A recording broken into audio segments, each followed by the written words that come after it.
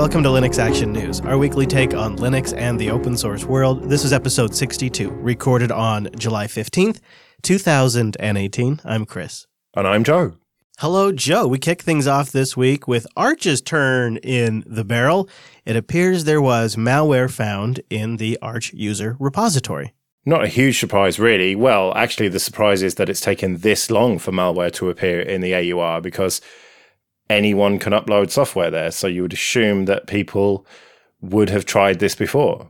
Yeah, I wouldn't be surprised if there has been stuff in the past that maybe just didn't get attention like things do now.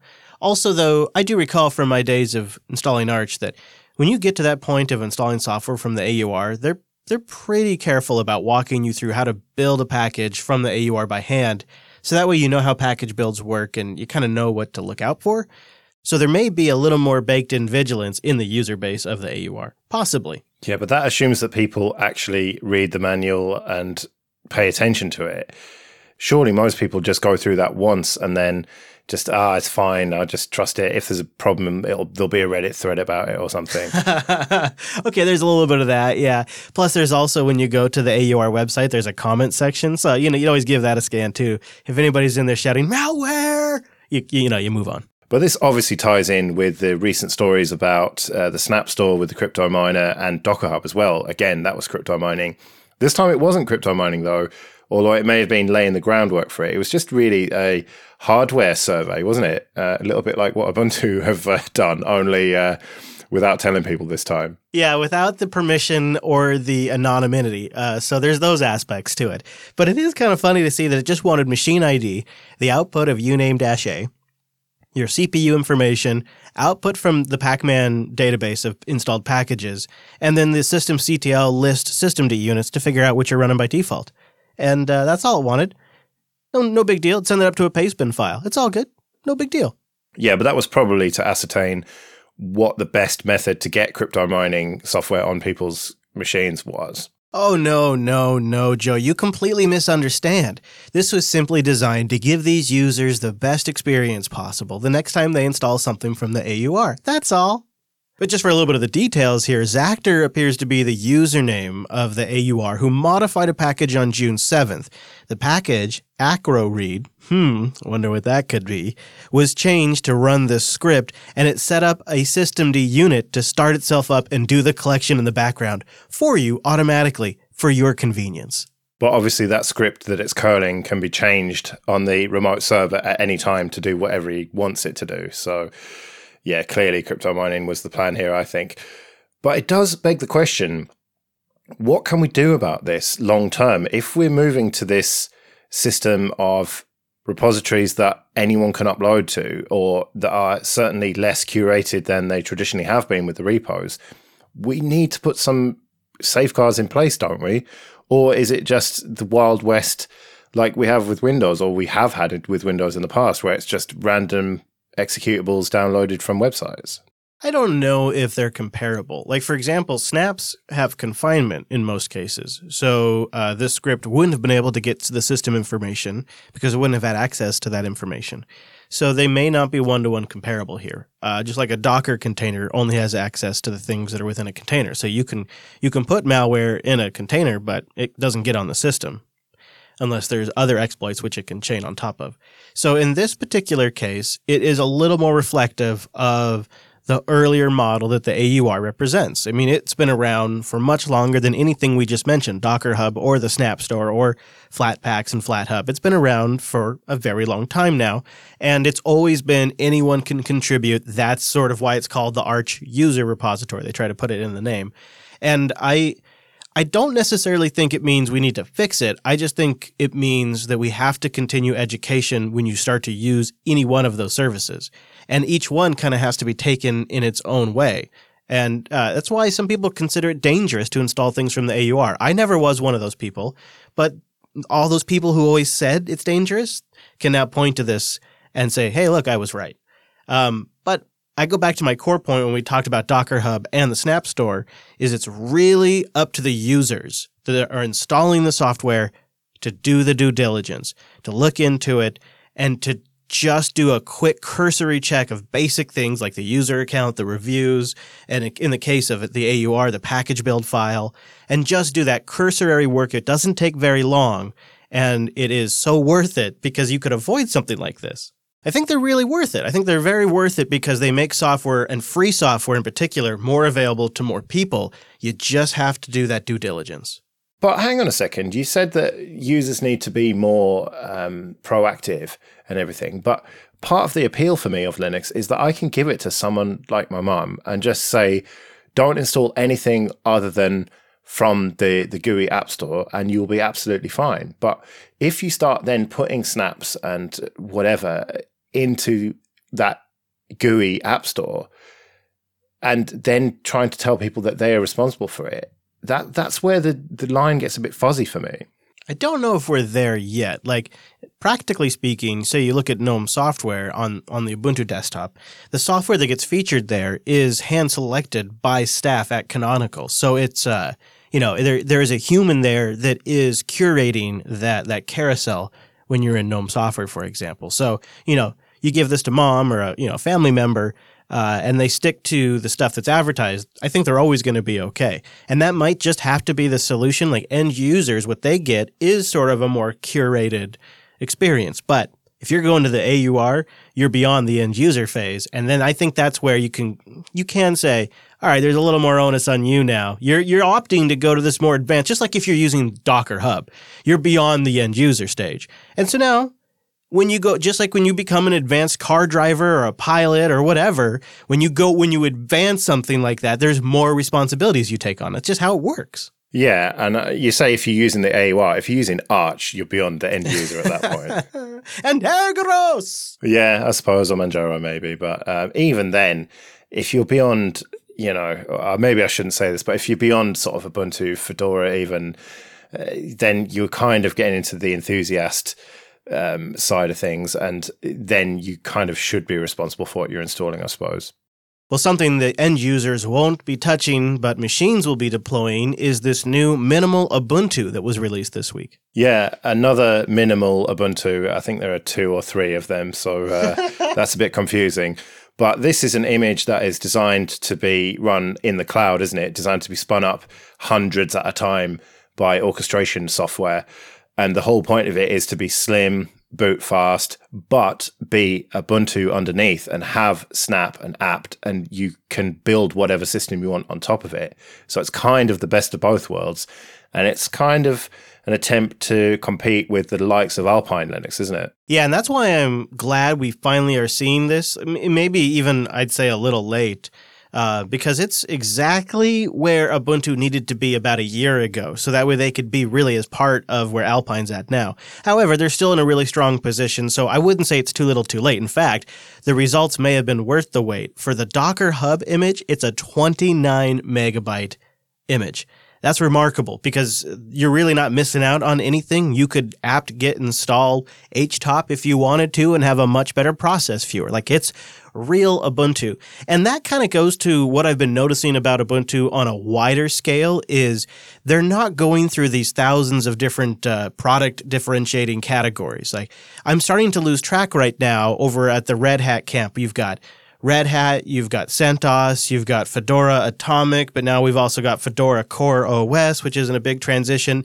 And then out there, kind of outside all of this, you have Scientific Linux. Like, it's nebulous to me exactly what's going on, while at the meantime, I'm also using Fedora Cloud and Fedora Server, and I don't know where that's going.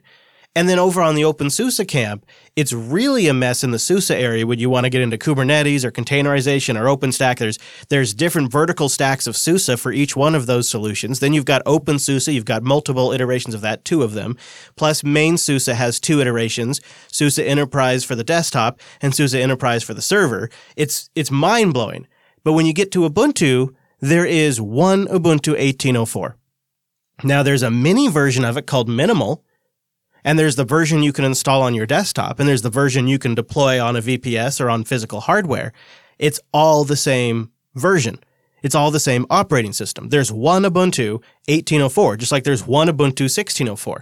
It's much easier to understand, and it feels like these other distros that have these different vertical slices, these differentiators are are really just to sell into different markets, and it just adds confusion. It feels like a model from the 90s that Microsoft created. Well, Ubuntu was always about Linux for human beings, and that philosophy seems to have continued into their cloud offerings, doesn't it? Just keep it as simple as possible and just have one Ubuntu. I suppose it gets a little more complicated with Ubuntu Core, but certainly with stuff like this, you could take this minimal image that is supposed to be competing with the likes of Alpine, and you could, in theory, install a full Ubuntu desktop on top of it, and it wouldn't be much different from what you can download as an ISO. I mean, I was joking with Will about that on Late Night Linux, and he said, don't do that. I'm almost tempted to do it. I still haven't got around to it. But the point remains, doesn't it, that you just have one Ubuntu, and that seems to be a very strong strategy. Yeah. And so these images are 50% the size of the standard Ubuntu server image, and they boot 40% faster. And I know people will write in and they will say, well, how much faster does it need to boot, guys? At this point, it's pretty quick. But it was made really clear to me when I was having a conversation with someone who works inside AWS, and he was talking about how they're trying to shave down seconds off of spinning up thousands of instances at once. Like they'll turn on 1,000 Ubuntu servers at once, and that boot up time makes a huge difference. And if you do analysis of some postmortems from Netflix outages, the boot time of their Linux servers, because it's, thousands that have to wait and boot, really stacks up, and it creates this massive outage window where they've had to engineer around this problem. And so if Canonical can shave that boot time off the top, like just by default, when you use this image, you're going to get a 40% faster boot. That makes real world differences to companies like Netflix and others that have infrastructure on virtual systems. But you do have to wonder, by the time you've built the other stuff that you need on top of this image, whether you're going to still have that 40% saving. I think it really depends on the workload, doesn't it? Yeah. And it also depends on how you're using this. Like these could be images that are inside containers. So they're sitting on a, who knows what base system, but these containers themselves can fire up faster when needed to respond to customer demand. That matters too. And you can build really specific systems, like think serverless. You hear things like AWS Lambda tossed around. It's a big hype right now. In fact, we've done some experiments with just doing different things on the back end, just spinning up a serverless infrastructure. A week ago, I think it was, we talked about Rattlesnake OS, how they're building their self-updating infrastructure around serverless on AWS Lambda. Well, serverless is really just a way for you to execute a function, get a result back, and move on. And that's all powered by Linux systems on the back end, spinning up instantly, creating an environment for your code, executing it, delivering you the result, and then destroying themselves. That's all serverless is. And the faster you can spin those up, the more requests you can take, and obviously the more margins you make. But then you go back to the Alpine issue. Is this too late from Ubuntu and Canonical? Have they already lost out to Alpine in this space? Yeah, I think that is the big question that we just won't know. We'll have to wait and see. They have an ecosystem. Developers seem to enjoy using Ubuntu on the desktop, laptop, and then on the server and cloud. So that may translate to adoption of Ubuntu Minimal for containers and for other deployments. So maybe that momentum will carry this, but Alpine has quite a bit of momentum now as well.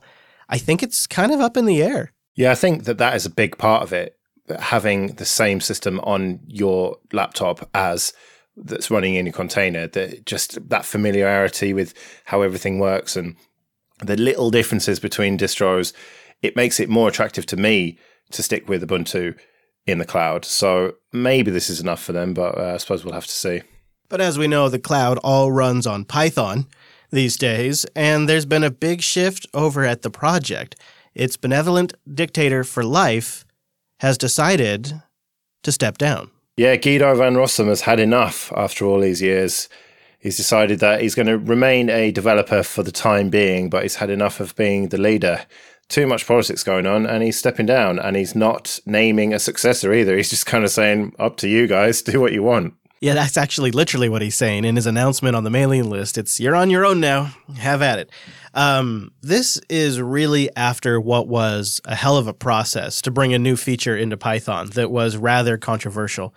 And as all community discussions go, it got a little heated, especially these days.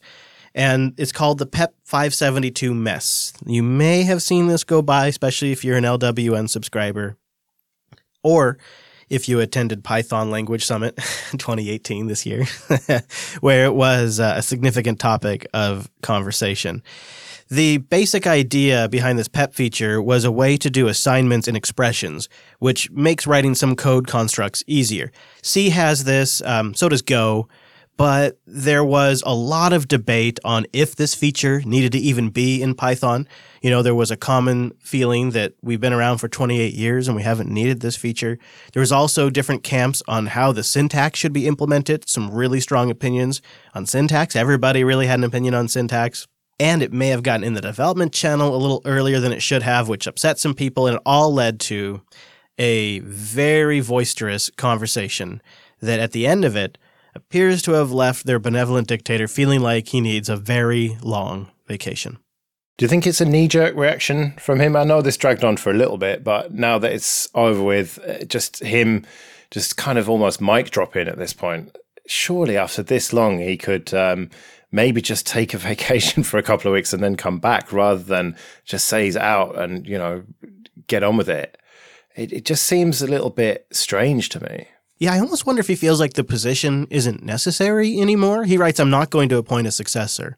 And then he also writes, so what are you all going to do? Create a democracy, anarchy, a dictatorship, a federation? He sort of points out that his opinion hasn't been as necessary over the last few years and that the project has a certain amount of momentum and there's already kind of voting going on different things, that maybe they can just figure it out. I don't know, because if it was a total mic drop, he wouldn't then later on offer to mentor people like he does and say he's going to stick around. I think in a way, he kind of handled it in the best way possible if he's totally done. He got them through this controversial storm, got them on the other end of this thing, and then once they're there and things have settled, he's saying, all right, I'm stepping away now. Like he could have left in the middle of it when he was probably peak upset, but instead he waited till he got on the other end of it, things settled a bit, and then said, okay, I'm leaving, I'll be around, I can do some mentoring, but I'm not the benevolent dictator anymore. Yeah, there's no doubt that he's been responsible with it, but it does still strike me as strange after all that time, but maybe he was kind of done with it already and this just pushed him over the edge. Yeah, I could see that, especially if you have a feeling like your position's been less and less relevant over the years. I could see it kind of coming to that, and maybe this is the best way for it to happen. I'll be watching this with a lot of interest, though, because this is a long-standing community project that has a huge legacy and a lot of importance. And now what are they going to do? What happens? Do they fall apart? Do they form into something new? Do we see massive changes? Will there be a fork? Like there could be some really interesting developments over the rest of this year with Python. Last.ting.com. It's smarter than unlimited because you only pay for what you use. So when you use less, you pay less. The average Ting bill is just $23 per month per phone. It's a fair price for however much you talk, text, and data you use. And Ting has nationwide coverage, CDMA, and GSM. There's no contracts nor the termination fee, so you can try it out and rest assured that if for some reason it doesn't work for you, you're not stuck. I love that too. I have MiFi devices that I can turn off if I know I'm not going to be traveling for a while. It's a great system because if you don't want to, you never have to talk to a human being. You can do it all through their really nice control panel. But if you prefer to talk to a human being or you need to, they have great customer service. Support for some of the best phones because they have CDMA and GSM and a ton of devices that you could probably bring with you. So check their BYOD page. They have a lot. And up on their blog right now, I'll point this out. This is really nice. They have up like a term sheet. It's not quite as generic as that, but they have up a bunch of different terms and definitions for fiber optic networking, which has different things in it than traditional networking. It's just a really handy post. Start, though, by going to last.ting.com. That supports the show, and it gets you $25 off a device, or if you bring one, it'll give you $25 in service credit. And then you just pay for what you use. A fair price for however much you talk, text, and data you use. Last.ting.com. Okay, so let's talk about Firefox, specifically for Android. And is this good news? Is this bad news? I don't know. It's entering a maintenance phase while they rebuild it from scratch on different technologies. Yeah, the Android Components Technologies, which is a collection of Android libraries that can be used to build browser-like applications, which probably means not Gecko. So one part of me is a little concerned, but the Mozilla development team has been killing it lately. Like Firefox has been better than ever. And so I kind of have faith that they know what they're doing here. And it's nice that they will still be pushing bug fixes for critical bugs and security fixes to the version of Firefox that's on Android. So maintenance does mean security fixes for a bit. Just no major new features, which is probably great for guys like you, Joe. Yeah, I don't mind no new features, but most people do. But what concerns me a little bit about this and makes me think that it might be bad news is that you're going to have homogenization here. It's like on iOS, there's a version of Firefox, right? But it's not based on Gecko. It's not really Firefox, is it? It's just Mozilla wrapping their stuff around Apple technologies.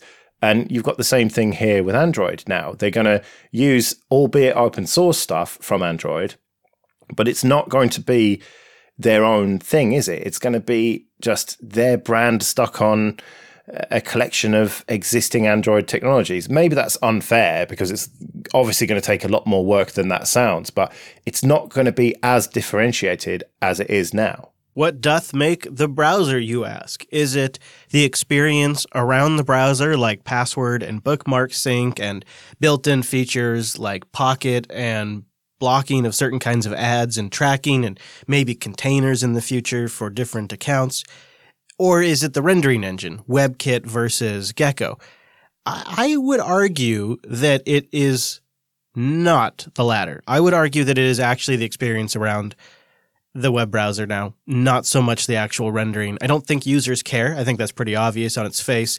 And the reality is that when you use the components of the platform, you inherit the additional benefits of new features that the platform provider creates. In Apple's case, it's iOS, and in Google's case, it's Android, and they're consistently making investments in that technology stack. And also it means that you have to do a lot less testing, don't you? If you're using the same rendering engine, you know that a website that works on Chrome is almost certainly going to work on Firefox. And as you say, then you've got the other added value there with the syncing and stuff. So I do see that argument, but it just feels a bit sad to me. It's not like Mozilla haven't got a few quid to spend on this, but I suppose they have to divert their resources where they're required and where it makes sense to do so. But it was always nice to have proper Firefox on Android. And now it feels like we're not going to have that anymore. I agree. And it reminds us of the massive dominance that WebKit now has. Well, yeah. Chrome is just default everywhere, seemingly. On Windows, Edge is just nowhere at this point, and Firefox is just trailing behind.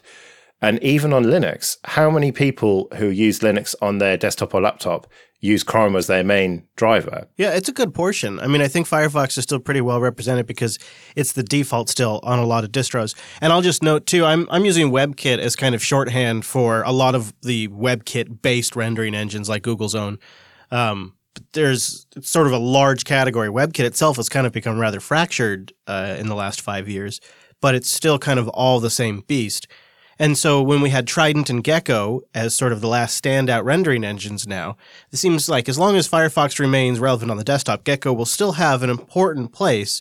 But I think this is just Mozilla being practical here.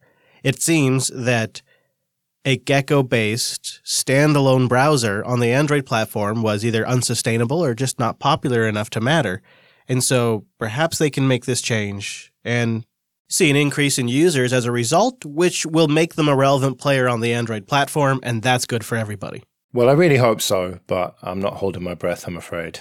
This next story stands out personally for me because it's like they ripped the carpet out from underneath me. I was about to go on the air Tuesday for Linux Unplug and cover ARM's new Get the Facts campaign against RISC-V. And right as I was preparing to go on air, I realized they'd pulled the whole thing down. But it started really as a shot across the bow. Well, that's one way to look at it. Another way is a very long-term death rattle, maybe, from ARM, looking over at what RISC-V are doing and how that is an open standard and how it may eventually eat ARM's lunch. It was very misjudged. There's no doubt about that. And it really played their hand, didn't it? Talk about not keeping your cards close to your chest. It was basically them just admitting all the stuff they're worried about, wasn't it? Yeah, they really try to raise 5 concerns before you go design your own system on a chip. And they say that the portions that RISC solve by being open source really only solve a small part of the overall problem, and that when you're investing in a commercial processor, it's more than just having access to the designs. And they say RISC-V doesn't yet have a large developer ecosystem like ARM does, so that's a disadvantage. And there's risk of fragmentation with something that's open source. They also point out that it's not very mature yet, at least not as mature as ARM is, obviously, and that there could be some greater design costs with RISC-V due to potential revalidation if you have to modify the original ISA. So just avoid the whole thing, ARM says, and stick with ARM, because better the devil you know than the devil you don't. Can you imagine Intel coming out with something similar about ARM? I mean, maybe back in their scrappy days. Maybe they'd be saying this kind of stuff in meetings, maybe with clients that are under NDA or something, but I cannot imagine them even at any point saying this stuff publicly. Yeah, that's why I was really ramping up to have a go at them on Tuesday. But it appears there was some sort of internal staff revolt, as different outlets are calling it, that prompted them to pull the page down before it really got very far. Well, you can imagine how many internal emails must have been sent going, what are you doing exactly with this? Yeah, really, no kidding. Miguel Idicaza on Twitter said, ARM's negative campaign against RISC-V can only backfire. The GNOME and Xamarin co-founder also said their points are kind of weak. This was attempted before against open source, and all it achieved was egg on people's faces. And that's exactly what's happened here. It's classic. You go after open source because you try to say it's fragmented, it's hard to predict, go with us, we're safe, we're commercial. It just always comes across as looking petty and looking defensive. And what do you think about how they backtracked on it by just pulling the website down and now there's just a blank page there?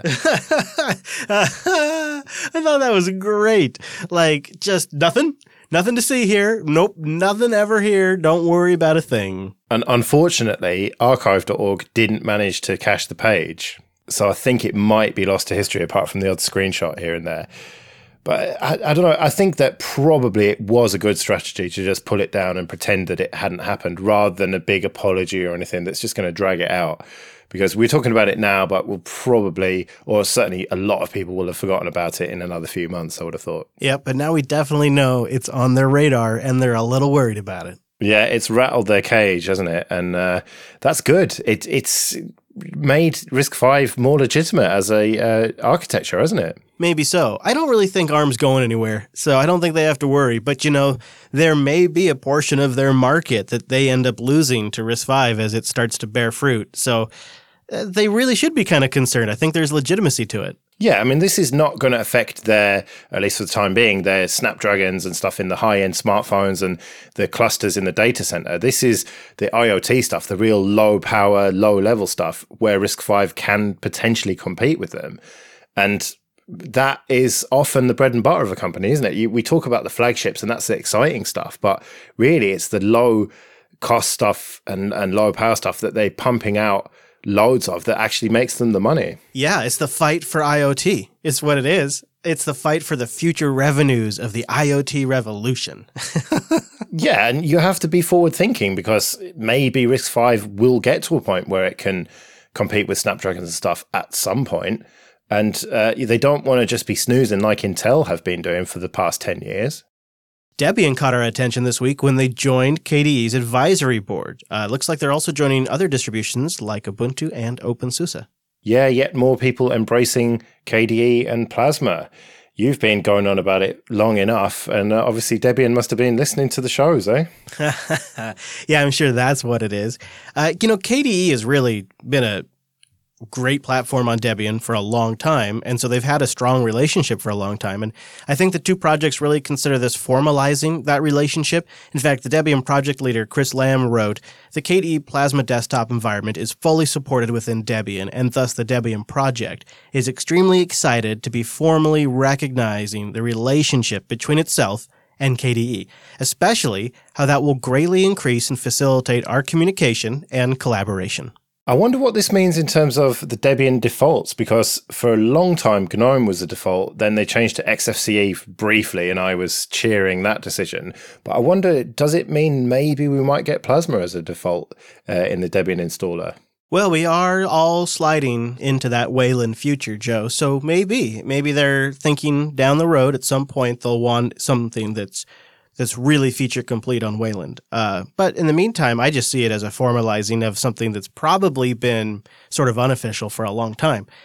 If it led to Plasma as the default on Debian, I would be 100% for that. That sounds like a wicked good combo.